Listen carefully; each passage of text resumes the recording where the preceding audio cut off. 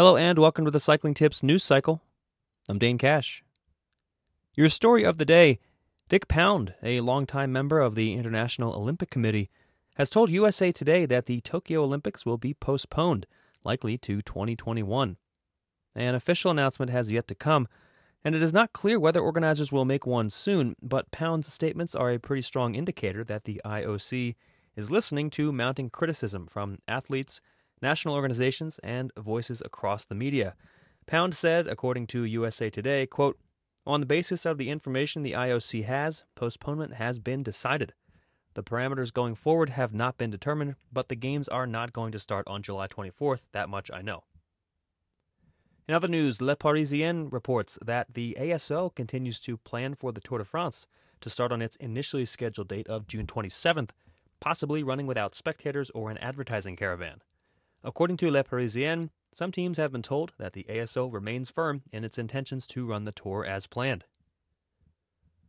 L'Equipe reports that multiple riders and staff remain in quarantine in an Abu Dhabi hospital nearly a month after the UAE tour was halted, following the announcement that two team staffers had tested positive for coronavirus. While nearly all riders, team staff, organizational staff, and media have headed home, according to L'Equipe, Fernando Gaviria, Max Trachese, Dmitry Strakov, and 5 others are still in the UAE. And like so many other riders in Europe right now, Andorra-based Kiwi George Bennett is adjusting to life on lockdown and spending plenty of time on the trainer. He outlined his daily routine in an interview with Cycling News and joked that he has not quite been dominating the Zwift races like you might expect from a World Tour pro. He said, quote, "I've not managed to crack the top 10 yet in a race, which is kind of depressing. They're hard, it doesn't help living at 2,000 meters, but the team has told us that we're not going to be racing for a long time.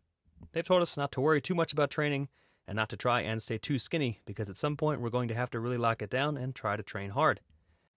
When that happens, we are really going to need bullets for that moment, so we're doing what we can do to try and make it fun." That's it for today's news cycle. I'm Dane Cash, and we'll be back tomorrow.